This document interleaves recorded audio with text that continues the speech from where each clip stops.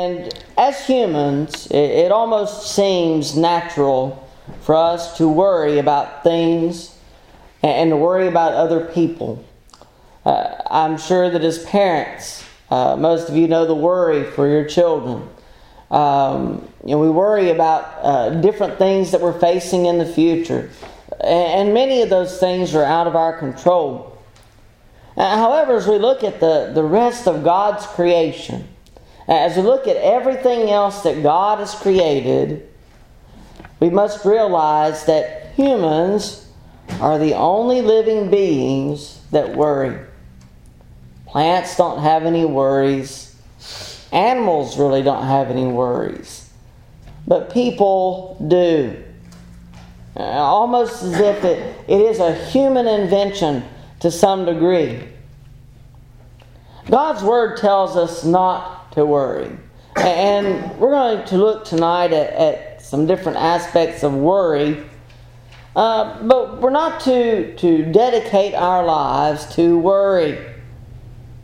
And we're to understand that God's will is done whether we worry about it or not.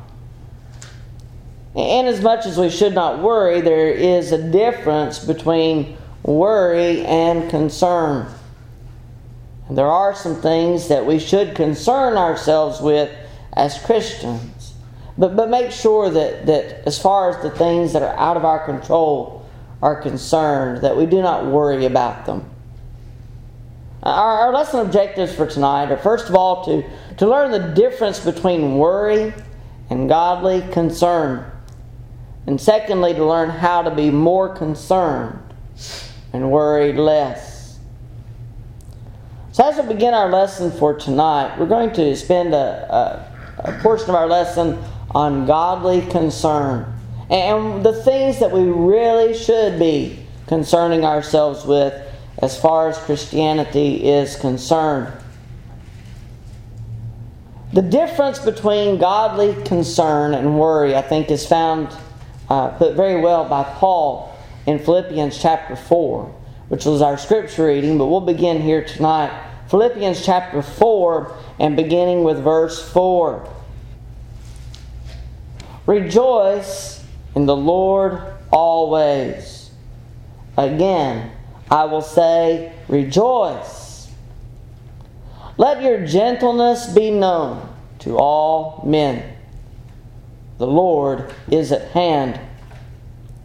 Be anxious for nothing, but in everything, by prayer and supplication, with thanksgiving, let your requests be made known to God.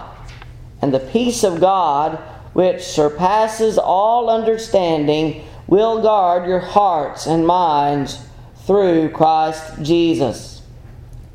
Finally, brethren, whatever things are true, whatever things are noble, whatever things are just, whatever things are pure, whatever things are lovely, whatever things are of good report, if there is any virtue and if there is anything praiseworthy, meditate on these things. The things which you learned and received and heard and saw in me, these do, and the God of peace will be with you. In verse 10, but I rejoiced in the Lord greatly, that now at last your care for me has flourished again, though you surely did care. As we look at Philippians 4 and verses 4 through 10, we see a great deal of things that we need to put our minds on. One of the things that Paul says here in verse 8, finally, brethren, let's go back up to verse 6. Be anxious for nothing, but in everything by prayer and supplication, with thanksgiving, let your requests be made known to God. Put your finger there, if you turn in your Bible, and turn with me to 1 Samuel chapter 9, verses 3 through 6. And we see a good example here of exactly what Paul is saying. In 1 Samuel chapter 9 and beginning with verse 3, we read this. This is about Saul. This is before he became king of Israel. Now the donkeys of Kish, Saul's father, were lost. And Kish said to his son Saul, "Please take one of the servants with you, and arise, go and look for the donkeys." So he passed through the mountains of Ephraim and through the land of Shalisha. But they did not find them. Then they passed through the land of Shalem, and they were not there. Then he passed through the land of the Benjamites, but they did not find them. When they had come to the land of Zuph, Saul said to his servant who was with him, "Come, let us return, lest my father cease caring about the donkeys and become worried about us."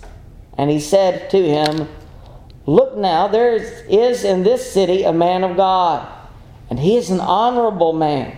All that he says surely comes to pass. So let us go there. Perhaps he can show us the way that we should go." Saul was given good advice by his servant. He was worried about his father, worrying about him. But the servant says, "Let's go to the man of God and seek what he has to say." And that's exactly what Paul is doing in the book of Philippians. In his letter to the Philippians, he is telling them, "Be anxious for nothing, but in everything by prayer and supplication with thanksgiving, let your requests be made known to God." What Paul is telling the Philippians to do is when you have a worry, when you have something that you are dealing with, don't keep it to yourself. Share it with God. Take it to God. Go to Him in prayer. Let your requests be made known to Him. But be anxious for nothing. And in addition to what he is saying here in verses 6 and 7, and he gives the result of this, if we let God help us with our burdens, he says that the peace of God, which surpasses all understanding, will guard your hearts and minds through Christ Jesus. And in addition to all of this, he gives some things that the Philippians, that we as Christians need to meditate on. The things that we need to really think about and really apply to our lives. Beginning with verse 8, whatever things are true, whatever things are noble, whatever things are just, whatever things are pure, whatever things are lovely, whatever things are of good report, if there is any virtue, and if there is anything praiseworthy, meditate on these things. The things of God, the things of a Christian, those things are the things that we should concern ourselves with. Instead of worrying about the things that we can't control, we need to meditate on God, meditate on His Word and the things that are in it. We also see that the Philippians were concerned for Paul, and he praised them for their concern. This is different than worry about something that you can't control, but they had a genuine concern for Paul's welfare. And we should be concerned with the welfare of others, just as they were concerned with his and of those that worked with him. This is not an ungodly type of worry by any means. Not the kind of worry that we should avoid. We have an example of true concern a couple of chapters back in Philippians, chapter 2. Let's notice what is said in verses 19 through 30. Philippians 2, beginning with verse 19. "But I trust in the Lord Jesus to send Timothy to you shortly, that I also may be encouraged when I know your state. For I have no one like-minded, who will sincerely care for your state. For all seek their own, not the things which are of Christ Jesus. But you know his proven character, that as a son with his father he served with me in the gospel. Therefore I hope to send him at once, as soon as I see how it goes with me. But I trust in the Lord, that I myself shall also come shortly.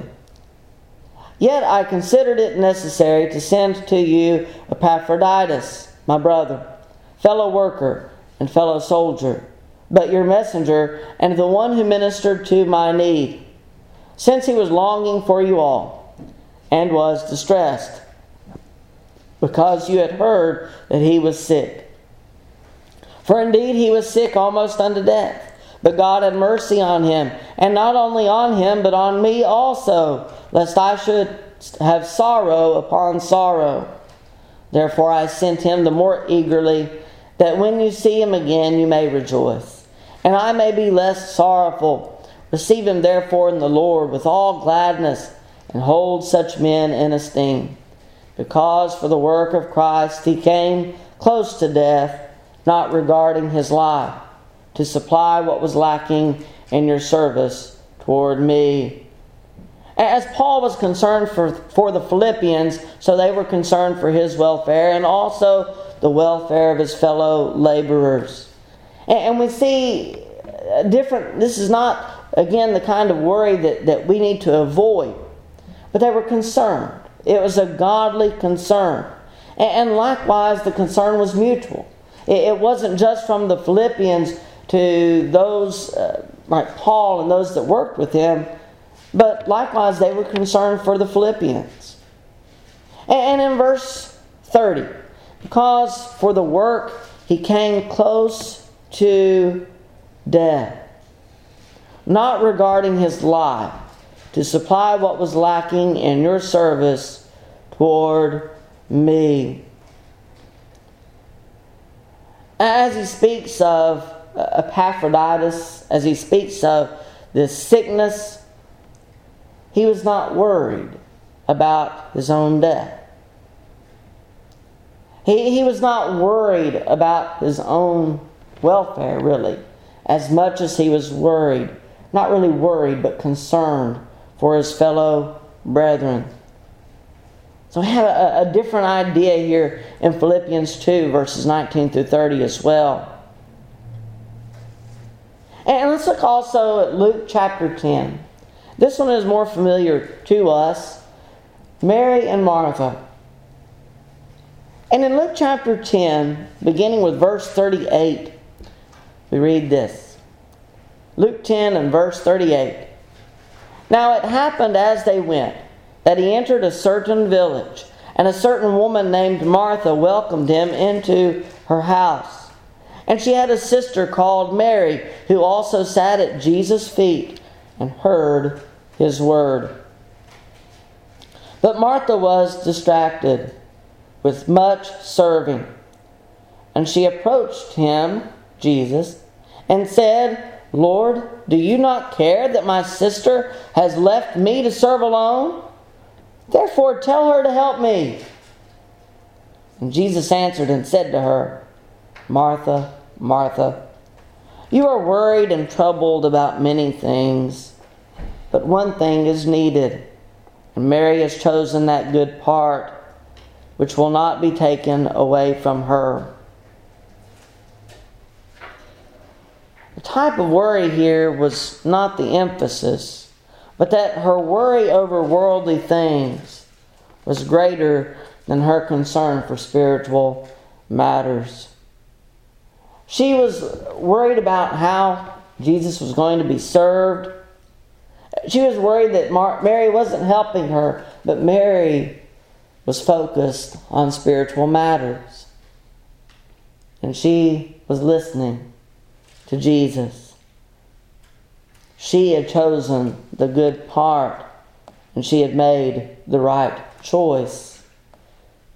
You see, that's what worry is. Whenever we worry about things in the wrong way, we're worrying about worldly things. We're worrying about temporal things.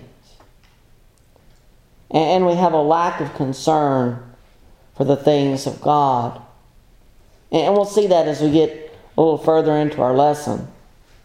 Let's turn our attention to ungodly worry. Ungodly worry. Worry is defined in many different ways. I'm only going to give you a few. Worry.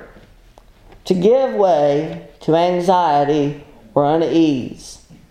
Allow one's mind to dwell on difficulty or trouble. Worry. A state of undue solicitude. A state of disturbance from care and anxiety. Vexation, anxiety, fret, as to be in a worry. Worry. To feel or express undue care and anxiety, to manifest disquietude or pain, to be fretful, to chafe. As the child worries, the horse worries, is the example given for that. And there are other definitions that express the thought of worrying others with unnecessary cares and concerns, or to provoke them to worry. Because we are worried about many things, they may be worried about the same things because we provoke them to worry. The type of worry expressed here is unhealthy and can cause stress and harm to our physical bodies. Remember that worry is something that only people do. None of the rest of creation worries like people do. And it's something that is stressful for us. It does take a toll on our bodies. Those weighed down by worry and stress seem to age more rapidly sometimes than usual. I remember, it wasn't that long ago, I guess, but there is an example. Someone had made a video or something, but they posted several photographs of the presidents of the United States.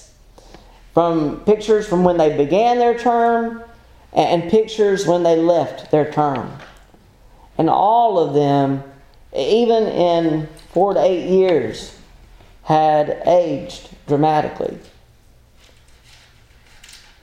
Worry, stress can take a toll on our physical bodies. As a matter of fact, many programs and organizations have been created to help us deal with the many stresses in our lives. Jesus taught His followers not to worry about the things that are outside of our control. In Matthew chapter 6, verses 25 through 34, probably one of the most memorable passages that deals with worry. In the Sermon on the Mount, Jesus says this in Matthew 6, beginning with verse 25. Therefore I say to you, do not worry about your life, what you will eat or what you will drink, nor about your body, what you will put on. Is not life more than food, and the body more than clothing? Look at the birds of the air, for they neither sow nor reap, nor gather into barns, yet your heavenly Father feeds them. Are you not of more value than they? Which of you, by worrying, can add 1 cubit to his stature? Verse 28. So why do you worry about clothing? Consider the lilies of the field, how they grow. They neither toil nor spin. And yet I say to you that even Solomon in all his glory was not arrayed like one of these. Now if God so clothes the grass of the field, which today is and tomorrow is thrown into the oven, will He not much more clothe you, O you of little faith? Therefore do not worry, saying, what shall we eat? Or what shall we drink? Or what shall we wear? For after all these things the Gentiles seek. For your heavenly Father knows that you need all these things. But seek first the kingdom of God and His righteousness, and all these things shall be added to you. Therefore, do not worry about tomorrow, for tomorrow will worry about its own things. Sufficient for the day is its own trouble.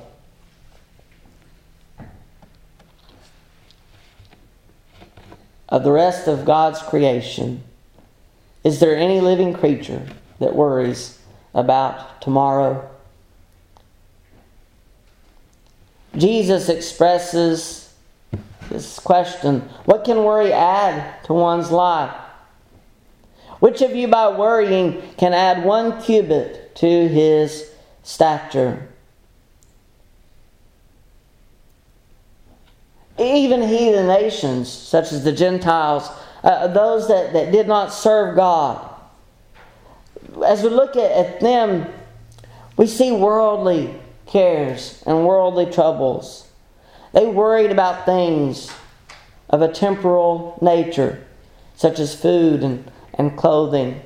And I think maybe even more so than in excess than anything else.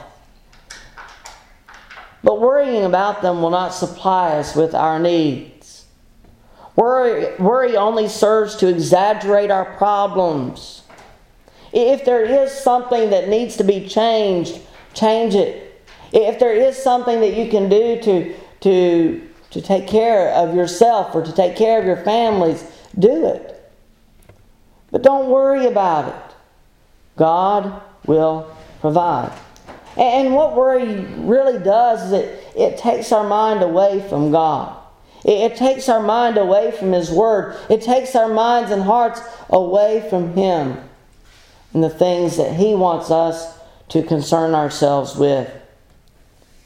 Jesus says, seek first the kingdom of God and His righteousness.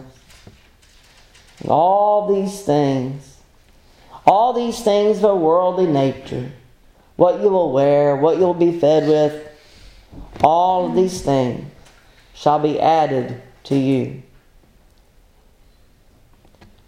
In Matthew chapter 4, in the temptations of Jesus, we read this. Matthew 4, beginning with verse 1. Then Jesus was led up by the Spirit into the wilderness to be tempted by the devil. And when he had fasted 40 days and 40 nights, afterward he was hungry. Physically speaking, Jesus was hungry. In verse 3, now when the tempter came to him, he said, if you are the Son of God, command that these stones become bread. Remember that Jesus was hungry. It was a temptation for him not to do that. He could have done that, and he could have fed his physical body.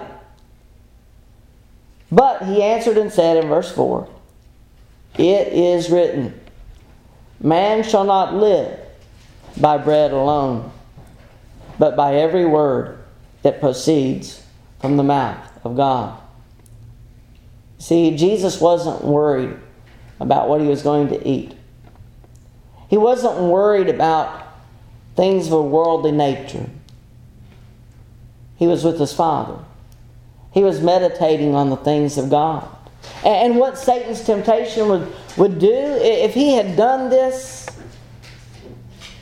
he would have been distracted from the things of God, from the things of his Father, from meditating on His will. Abram is a good example of worrying.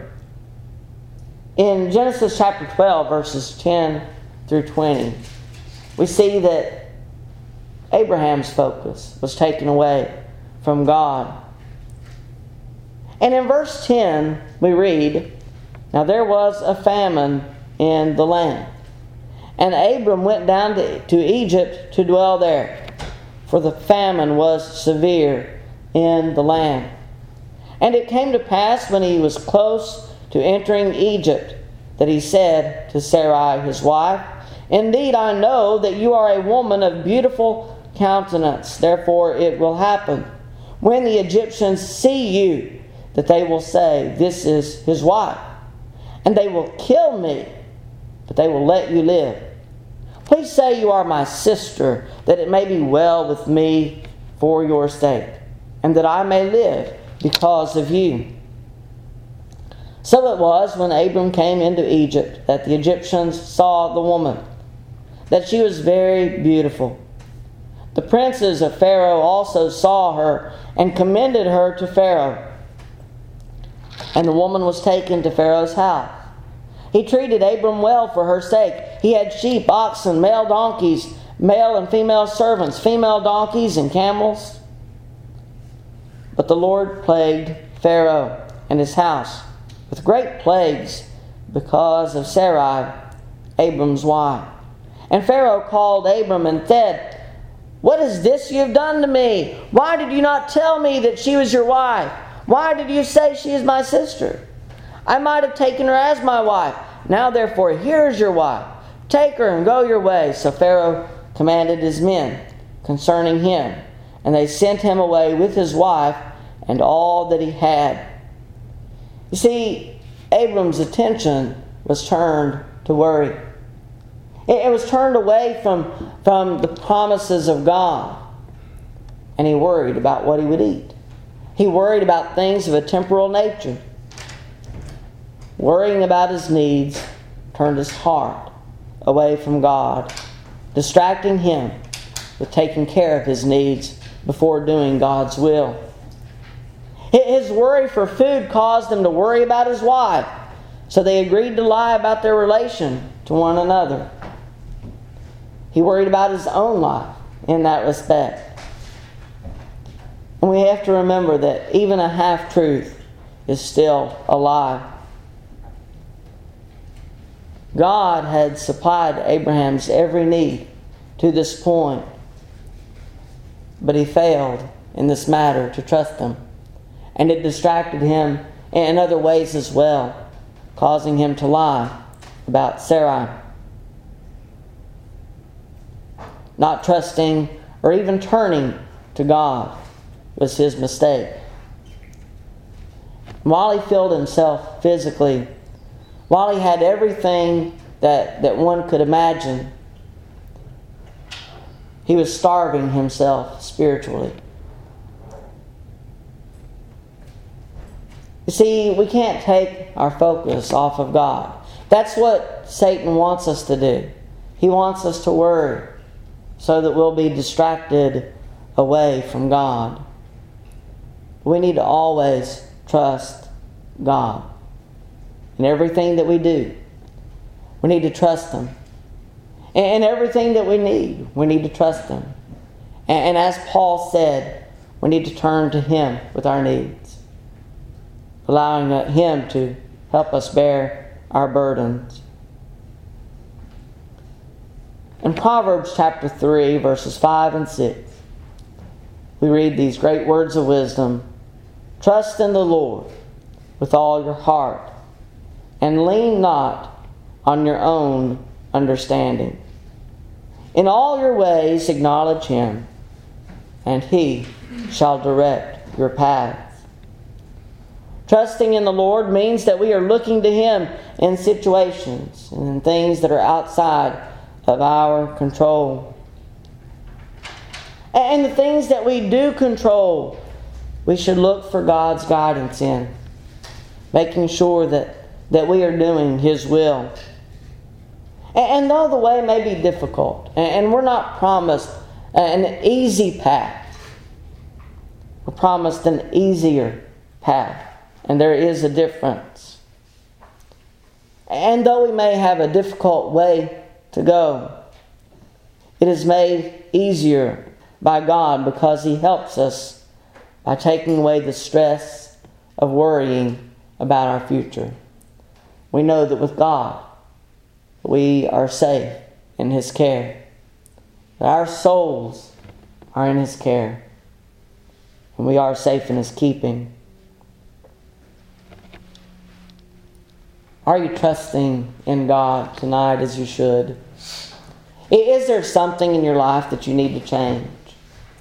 Remember what we said earlier. If there is something that you're worrying about, something that you need to change it. Make sure that you're trusting in God. Are you worried about your eternity? Maybe it is that you've not obeyed the gospel and you need to do that. And if you do need to obey the gospel, if you do need to be baptized for the remission of your sins, if there's a way that we can help you in that, we'd be glad to do that. If you're unsure about your eternity, maybe it is that you have obeyed the gospel, maybe you need to come back. Maybe you've not lived as faithfully as you should, and you know you need to change. And maybe it's something that you can't do on your own. Maybe you need the prayers of your brothers and sisters. Maybe you need to ask for forgiveness.